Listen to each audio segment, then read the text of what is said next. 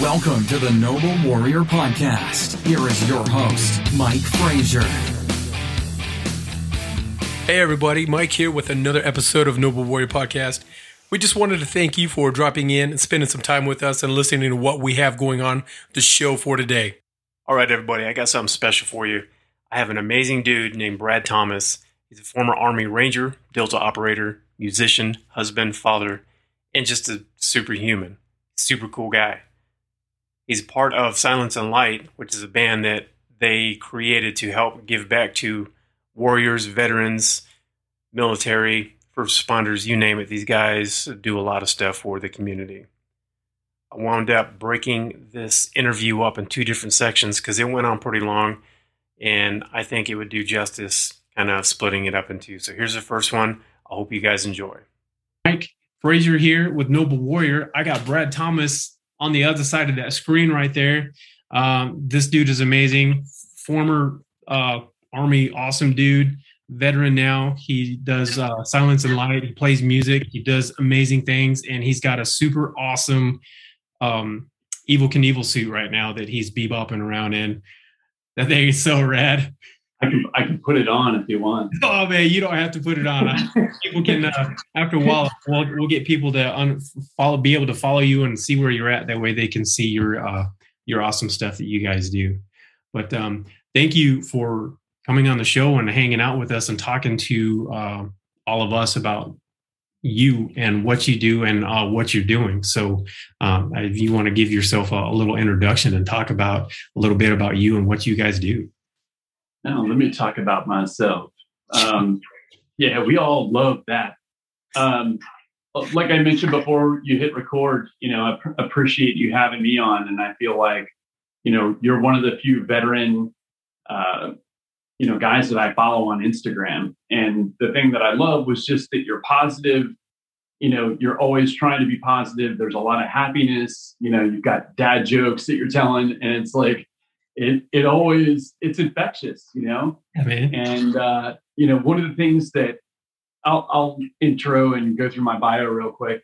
But one of the things that I never wanted to do with social media was be political, because I don't want to see it. Like, I don't watch the news specifically, so I don't have to deal with it. Yeah. I don't want to see it when I'm scrolling through the Instagram at the airport or on the couch or wherever. So I never wanted to be political, and I never wanted to be negative, and go after a guy or go after a poser or, call people out for stolen valor or any of that. Like, I just don't, it's not my thing. So I get you.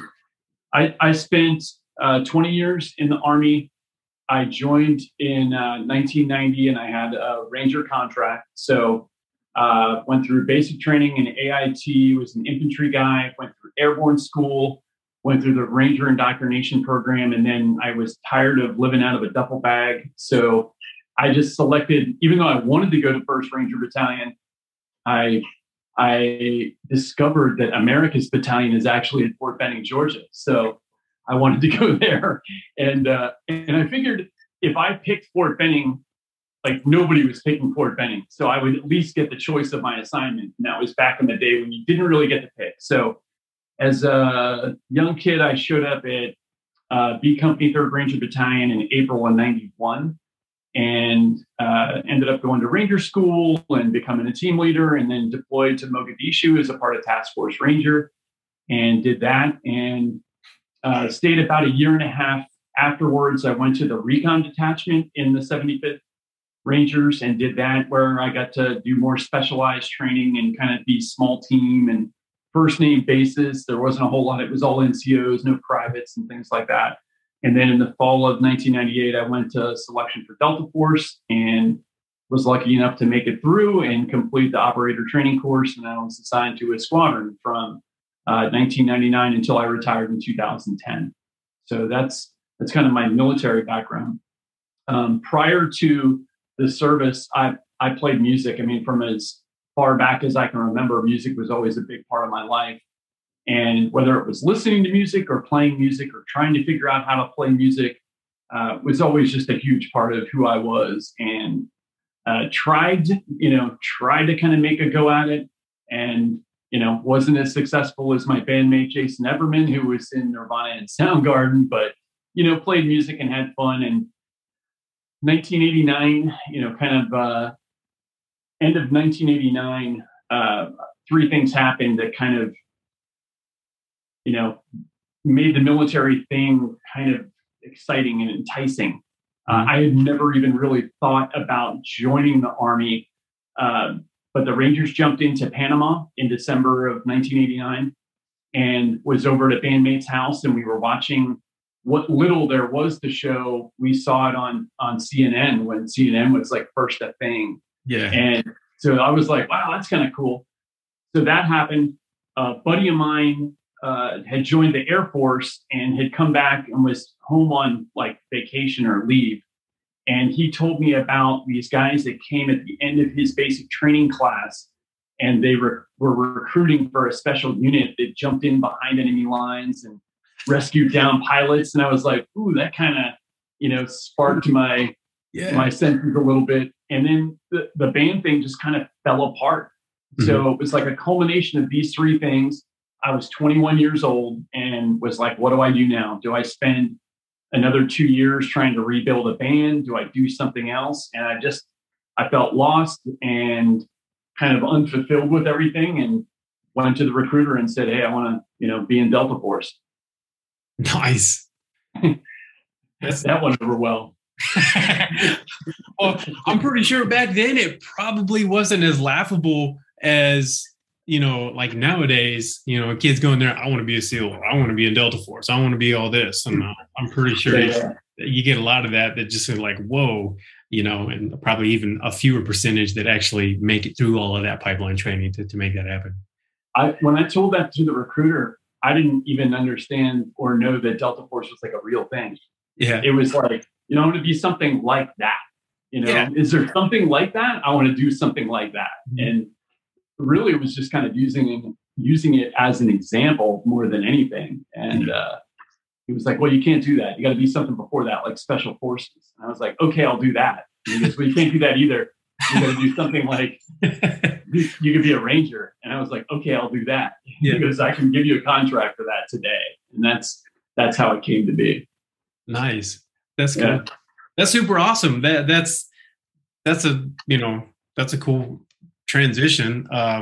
It's funny because I was just talking to my son when he was here visiting.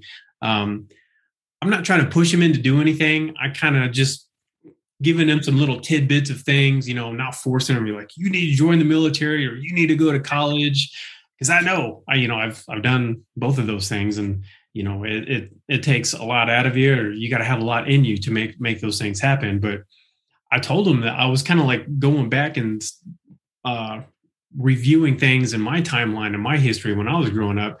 Military I never even thought about joining the military. It didn't even cross my mind. I graduated a private Christian school a year early, and I was working at McDonald's, and I was going to a community college.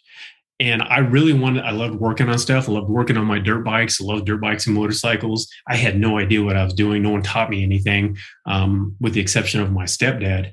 And so I was like, I want to tinker. I want to work on things. I want to build things. So I'm like, mechanical engineer. Boom, that's what I want to do. And he goes, all right, well, with your test scores, you're probably going to need about 4 years worth of math just to get you to the prerequisites for the general stuff. And I'm just like, yeah, that's probably not going to do it.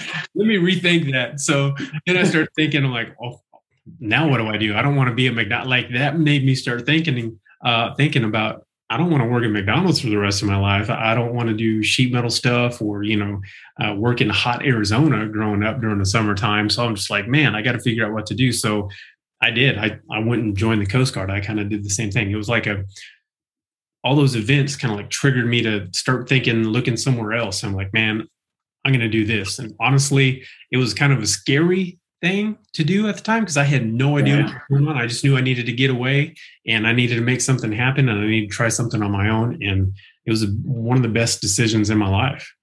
Yeah. I'm a person, people ask me about, reaching goals and how do you, set something in motion and things like that. And to be honest, I'm a person that literally flies by the seat of my pants. Mm-hmm. And I feel like I'm not telling anybody that they should live this way, because you really have to do what's functional and what works for you. I feel like if I put something out there that I want to do this, or this is what I want to be, or this is where I want to be in 5 years, that I will unintentionally make decisions that start to steer me one way. Mm-hmm. And so when the fork in the road happens, because I've got this thing in my mind, I'm going to start maybe not making the best decisions because I'm so fixated on that. Maybe I'm missing the bigger picture. Mm-hmm. And, really it's worked for me. And I'm not telling anybody that's the way they should do it. But I feel like when life happens, because life is just nothing but one curveball after the other. Exactly. And when something happens, I can just kind of react to the situation versus, well, that interferes with my plan, or that interferes with, where I thought I was going to be. So anyway, that's just an interesting sidebar. No, that's cool. That's, that's a great perspective on it. And our expectations, I've learned this myself, our expectations can actually destroy stuff. Like we have this like I've done that so much in my life, even in my military career before I got out, I expected, this and this. I've never been there. So it's my little bit of knowledge that I know and have maybe heard of something. And I'm like, okay, I want to make this happen, but I don't have the proper steps. I don't really know what I need to do to get there. I just want to get there. So when I get there, I'm so focused on getting there, I miss everything in between, and I miss the journey in the process, and it's not what I expected. So it's like, that's gross. What is this? I don't want that. I've worked so hard for this, and I don't even know what I'm doing with it. So I realized, like what you're saying, it's a balance, and kind of just rolling with it and surfing and being reflexive is kind of like what I like to call it. It's kind of cool because you can not really set your expectations to certain things, but really be more where your feet are right now. And that's kind of something that I really learned to do as well as not be so focused in the future, because in the special operations community, you have to have a contingency for a contingency for a contingency. I mean, there's no going around it. You got to have plans, and you got to plan, prioritize, and execute, and you got to move out, and you got to do things. But then, there are those things that happen that you can't plan. You can't really expect all these things to happen. But the more you train and the more training you get on kind of rolling with, the curve and the punches, what you were saying, over a long period of time, you start doing that more and more, you gain more resilience in that. So you learn to not let your expectations just destroy everything. You using your expectations from the stuff that is factual, and that it's there, and you kind of let it help drive you. And that's something that, I want to instill in my son and the younger generation and other people, to let them know that I did this for so long, and it created just such a mess in my life. And if I would have understood this and learned this a lot sooner, I probably would have had a lot more joy in life, maybe even been a little bit smarter. I don't know. There's no telling, but that's also wisdom, right? It's like you can't get there until you get there. Exactly. That's I got all this gray hair, man. I got a lot of different wisdom going on. Yeah. I think the other thing that people ask me, and a lot of the younger kids will ask me on social media about the sense of accomplishment. Mm-hmm. And it's not really ever something that I felt. And, I try and explain it, and I'll use the NFL as an analogy only because people kind of understand the NFL. Yeah. But you don't go from playing peewee football, in sixth grade to the NFL. There are steps along the way. In every step, you have to perform. So you can't get to junior high school football or Pop Warner football, whatever you want to call it, unless you're a performer at peewee football. And then you don't make the varsity team or start unless you're performing there. So you just never really have a sense of, oh, I made it, I'm here. Everything is, I went to low power mode. Wow. If everything is good. And so I just never really felt that. It doesn't mean that it took away from anything that I did. Mm-hmm. It's just the sense of accomplishment. There's no real sense of accomplishment. Yeah, I get what you're saying. And I think that's a good perspective to have, because that kind of keeps you humble in the same sense. You're not always, oh, well, I made it. And I think you and I have both seen this, both in the military and out. You get to that level and it's like, oh, I made it. And then there's a there's a stagnation, and you're not moving. There's no growth. And then you just kind of like hang out right there, like you're plateaued because you felt like you made it. And then, if you, stay with that mindset that you have, like, all right, I'm here. What do I do? Like, what can I do? Like, what do I need to do? Keep moving. You got to keep going. You got to keep going. And you start doing more stuff, and you learn more stuff, and you do more stuff. And you're like, all right, well, since you did all that sucky stuff over there, you're pretty good at it. I'm going to put you over here because you're really good at that. So you go over here and you're going to train these guys how to do it. And then you just kind of keep going from one spot to the next because you just keep performing. You just keep going. You can't quit. You don't stop. And if you stay stuck in that mode and like, oh, I made it, that's kind of when things shut down. And if you're not growing, you're dying. I guess, I think of it like that. Yeah. I think it, I try and use with the NFL analogy, it's like the number of people that make it into the NFL, pretty significant number. Yeah. Most of them you've never heard of. Mm-hmm. So when you're a guy like Kyle Lamb, or a guy that's been around and, his name is out there and you've been there for a significant amount of time, you start to realize that, like, those are the superstars of the NFL. Not every team is full of superstars. Most of the guys on the team, you don't know unless that's your team. But, it's an accomplishment to stay there for a certain amount of time, because every day you have to perform. And it doesn't matter that you reach the pinnacle, you still have to perform every day. Just like if you make it to the NFL, well, I made it, I'm good, I can chill now. That doesn't happen. You have to perform. So, well, and I mean, it does happen though, because you see the difference of the quality of players and the mindset of the players. You got, same thing like the NFL, MMA stuff. I'm just kind of getting jiu-jitsu. I see all the stuff like that. I see guys and they stop or they plateau and they're like, oh, I'm just good. And then they got this great, big, huge, giant, beastly white belt guy that's, crushing them because they kind of stopped and they made it to that next level.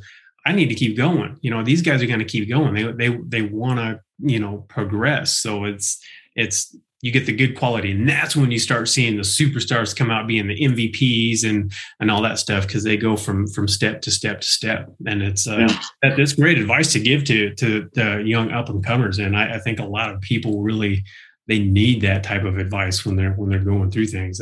Because I think watching stuff, everything is such instant gratification on everything. They see all these guys, the NFL stars, the basketball stars, the LeBron James, all these people, they see them, and they're just watching them, but they don't understand how hard they work to get there. Oh, yeah. How long it took them to get there. They just put them on TV and it's boom, they're there. So you go outside and you start dribbling a basketball and you look like, you're playing water polo. There's something wrong. You gotta put in some work. Oh yeah. No doubt, man. Yeah, that's good. So you get out and you finish, your military stuff. How is that on you? Are you excited? Are you relieved? Are you nervous? So how was that transition for you? I think that I thought enough about the transition kind of prior to that. It really wasn't a huge big deal for me. I didn't, feel like that whole, I understood going into it, like, hey, that thing that you sacrificed to be for 20 years is no longer who you are. Mm-hmm. It's a part of who you are, but it's not who you are today. And, that's also something that I talk a lot about is, personally, I would rather not talk about military stuff. Like that was, 15 years ago, that was what I was doing then. That's not what I'm doing today. So it's a part of who I am, and it's a part of makes me who I am today, but it's not who I am today. And it's not what defines me. Right. I feel like a lot of the guys that I've seen that have had a tougher time with the transition piece are guys that fully identified as the thing that they were in the service. Yeah. And I also saw a lot of these same guys that were amazing commandos, but probably pretty big failures in every other aspect of their life. Mm-hmm. And that's not me putting them down. That's just me saying that I feel like I didn't ever like 100% identify as just an Army commando. You know, that was one part of who I am. I'm still a husband. I'm still a dad. I'm still a guitar player. I'm still, you know, all of these other things, creative, whatever you might, you know, say. But I just never fully identified as that. And maybe that didn't make me the world's greatest commando. That's okay, because when it was time to not be a commando anymore, I could move on and be other things. Yeah. And, you know, so I feel like I didn't really have a tough time with it. I did, you know, get to the point, and that was kind of the impetus for the whole band thing. I did get to a point where, even though through some of the other stuff that I do, raise a lot of money to give to charitable organizations like Union Scholarship Fund and people that take care of special units and stuff like that, it wasn't enough. I wanted to do something more. And I didn't want to start a foundation and ask people for money.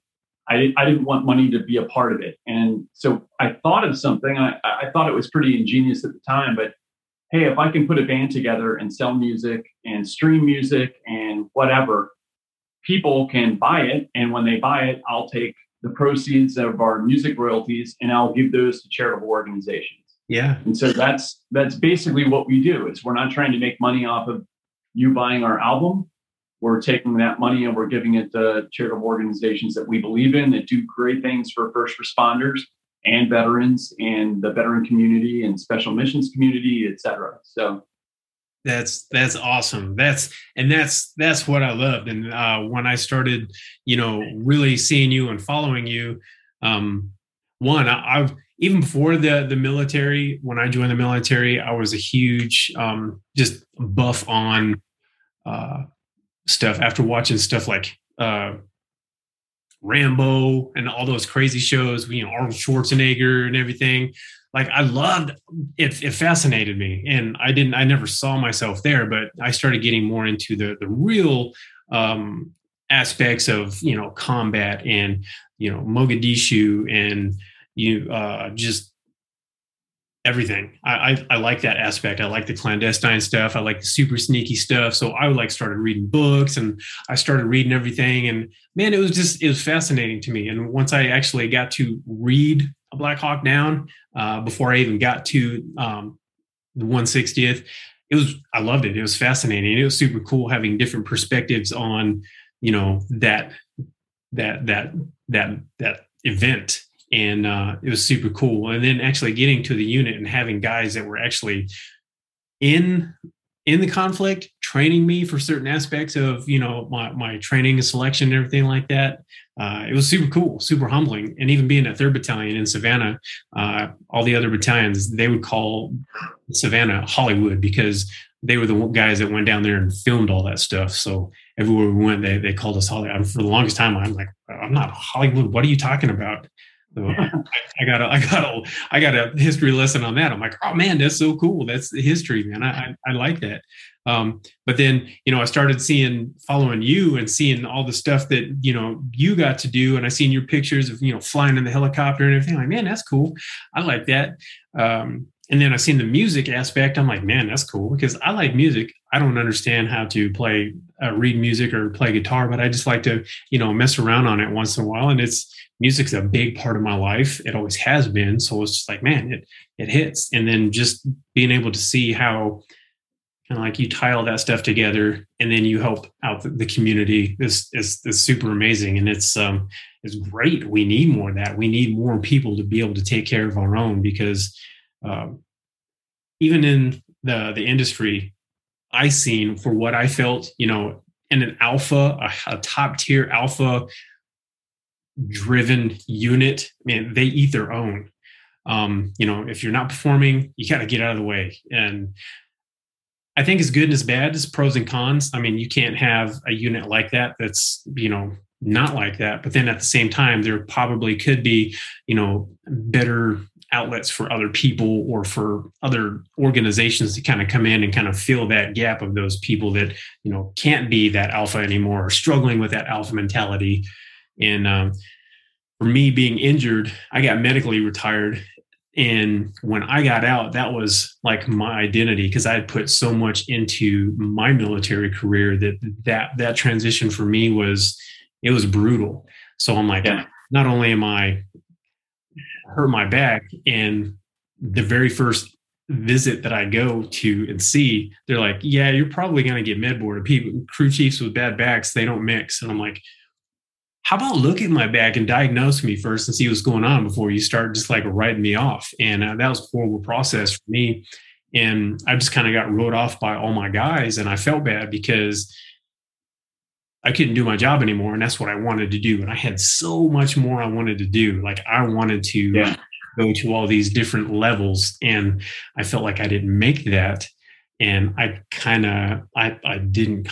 a huge chip on my shoulder after I got out, and I just let go. And I didn't do anything anymore. I couldn't hardly walk, couldn't do much. I blew up. I was super just fat and gross. And I know a lot of us do that. A lot of us struggle with that because we can't do that anymore. So what's the point? And we lose that focus coming out of that transition because we're not really mentally prepared to start that transition early. And it's kind of neat because I've talked to people that are getting ready to retire either medically or just do their full length.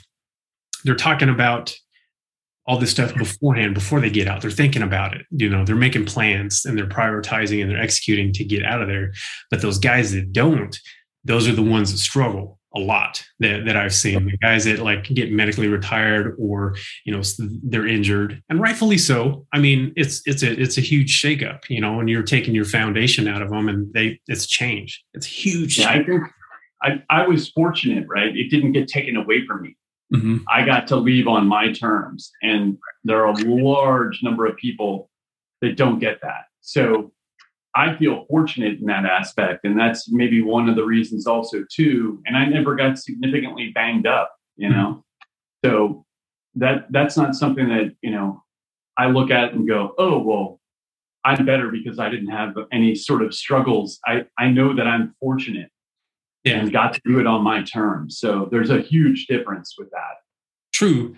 However, don't downplay and don't shortplay, because I know that you had your struggles and I know you dealt with a lot of stuff going through what you went through, doing the things that you did, and everything, especially that long of a career in the military, even just, a portion of my military career, 10 plus years, it's pretty rough. So anybody spending that length of time in the military, and it's, I guess in any like work setting, being even a non-military, civilian, staying in that one type of thing for that long, that's dedication, that's time, that's I think that's earns some sort of respect in that regards, because there struggles with that as well. It doesn't matter if you got injured or not, or what rank you were, just basic respect for that, I think, should be shown.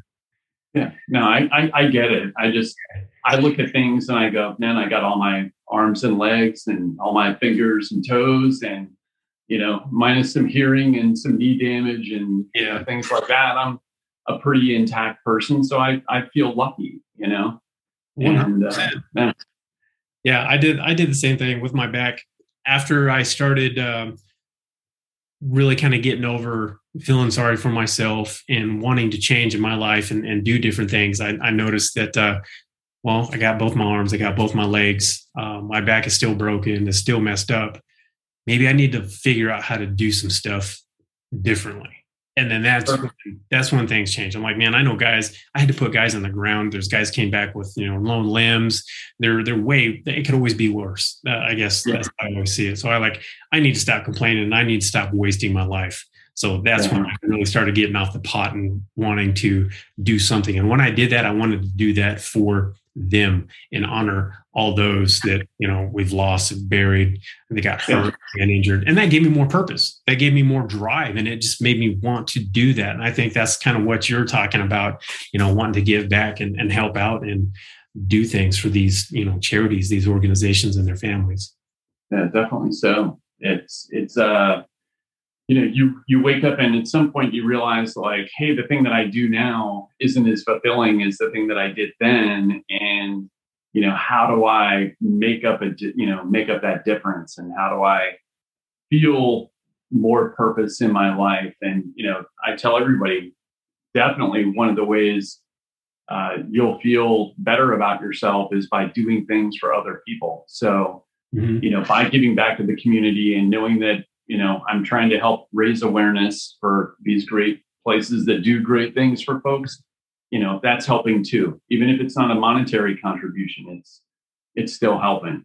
True. And networking's huge. And that's the cool thing I love about the social media stuff is, linking up with people like you and other organizations, like Hunter 7, that awesome artist, Matt Render, that does just amazing work, man. It's just so cool. Just like having all these cool different people and these organizations that do different things. And if someone needs something, I'm like, oh yeah, go here. Or someone as, they want something built, it's like, oh man, go here. I know this dude here. I love that. That's super cool. That's super cool. So you would say that, I guess one of the big things that I wanted to talk about, one of them was the, that switch and that pivot point. And I think you kind of pointed it out was, that transition is after you transitioned out, like you felt like you wanted to give more and do more. And that was kind of probably really that point for you and that pivotal point in your after career when you got out. Yeah, it took me a little while to kind of figure out exactly what that thing was. And, my wife and I would go out and do like a date night thing every Friday night. We'd have a couple of cocktails and we'd go get a nice dinner someplace. Mm-hmm. And I remember telling her, like, I feel like I'm a ship on the ocean and I'm just looking for the searchlight. Like, just tell me what to do. I'll do it. Uh-huh. Where can I help? How can I help? Who should I help? And, every week it would be like, maybe you should run for office, maybe you should do this. And it would be something different every week. Mm-hmm. And we did that for a couple of years, really. It was just trying to figure out like, okay, what is it that I should do? What is it that I think I should do? And she came into this room in the house one day and it's just filled with musical gear and everything else. And she was like, it's a shame that you're not doing anything with this. I mean, you play every day, but it's just a shame that you're not doing anything with it. And that was it. And the next day I was driving, into Manhattan to meet a bandmate of mine, well, now bandmate. And we were going to see Mastodon and we're going to hang out and have a couple of drinks beforehand. I think he was roommates with one of the guys in Mastodon. So we had, some backstage stuff and things like that. But anyway, all of a sudden the light bulb went off and I was like, man, this is what I'm supposed to do. And it just, clicked. So I approached him before the show and just said, look, man, I want to do this thing. I want to put together whatever it is. I don't even know what it is right now, but I want to put something together. I want to sell music and we'll take the proceeds of which and we'll give it to charitable organizations that we believe in that do good things for veterans and first responders and other folks that need help with post-traumatic stress and things like that. And he was like, yeah, hell yeah, I'm down. So I started a social media page. And really the only reason I ever put, stuff about my past on the social media page was just to let people know, like, I'm a real dude. I'm not a poser. Like, I did it at this level. And, here's kind of my validation of that. But it wasn't to like, hey, look at all these pictures of me in cool gear way back in, whatever, the war. That was never the intent. Mm-hmm. And so I get a lot of people, I think, that follow because of that reason, but a lot of people follow because of other reasons too.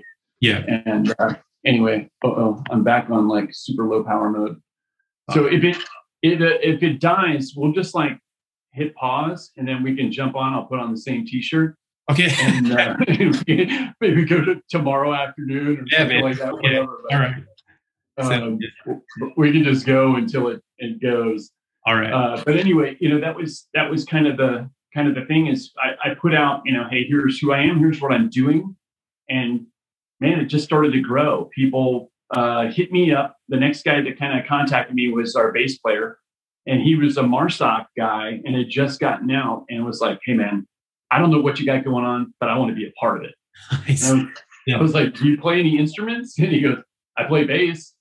And I was like, okay, well, maybe we can meet up and, see where it goes. And it just kind of grew from there to the point that, multi-Grammy award-winning producer from LA, who is a former Marine also, hit me up and said, hey, I'll produce your album.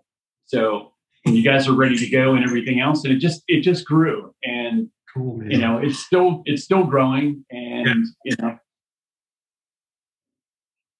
That's awesome. That's cool, man. And that's really is what it's all about. I mean, you're kind of taking what you don't really know what the outcome's going to be. You're just kind of doing it. You're doing kind of what something that you enjoy, and you just kind of like start going with it. And it's I'm an all in kind of person. Like it's not like, well, I kind of do. It's all in. And I think that's the other thing too, is that people see through stuff that's not necessarily, totally altruistic or whatever it might be, but I'm all in. I mean, it cost us well over $35,000 to record the first album. Yeah. From paying for our mixing, paying for mastering, flights out to LA, studio time, everything. Like none of that stuff is free. No. And, we're not even saying, hey, give us money for that. We're just saying, buy the music, stream the music, whatever, and you're helping a good cause. That's our contribution to the whole thing. 100%. That's cool, man. That's awesome. I mean, it's got to be cool, a cool experience to be able to go do all of that stuff and kind of do something you enjoy doing with other guys, with other veterans, with other dudes that have kind of been doing that same thing. I mean, how did that feel? It's like we're our own little team, and it's very much the team dynamic, and the way we communicate with one another is very much that way. The way we go about writing and rehearsing and everything else. I mean, it's like get some. It's not, let's sit around and be creative for 3 weeks in the studio and pay, $2,200 a day for studio time.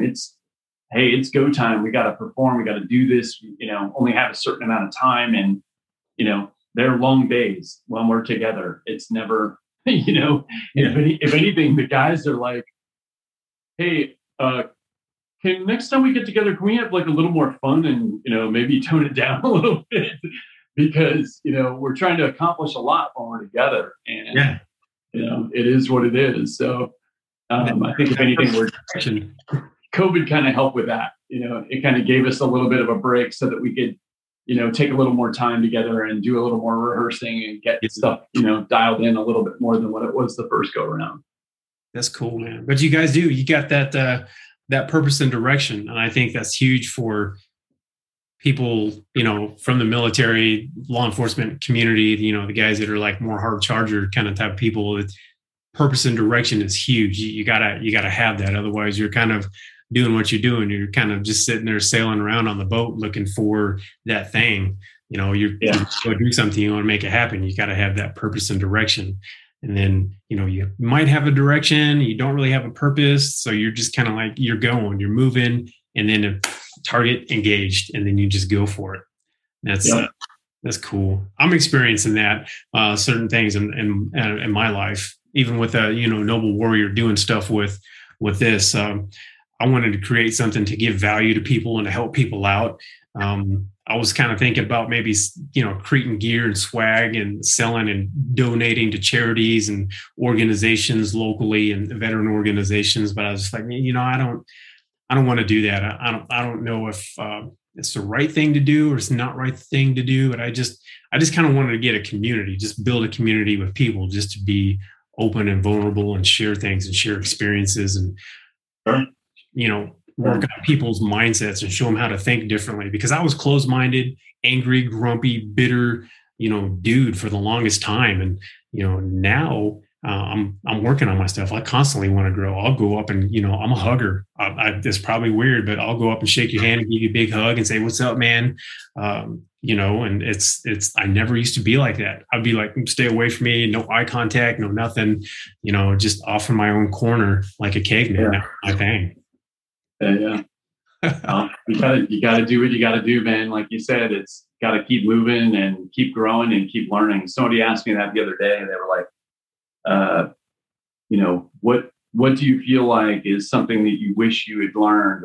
And I'm like, I learn stuff every day, whether it's about myself or whether it's about life or whatever it might be. Like I don't ever want to be like the best days were behind me, Yeah. At the same time, I'm not like the best day is tomorrow. I'm just enjoying right now, doing the best that I can do right now today.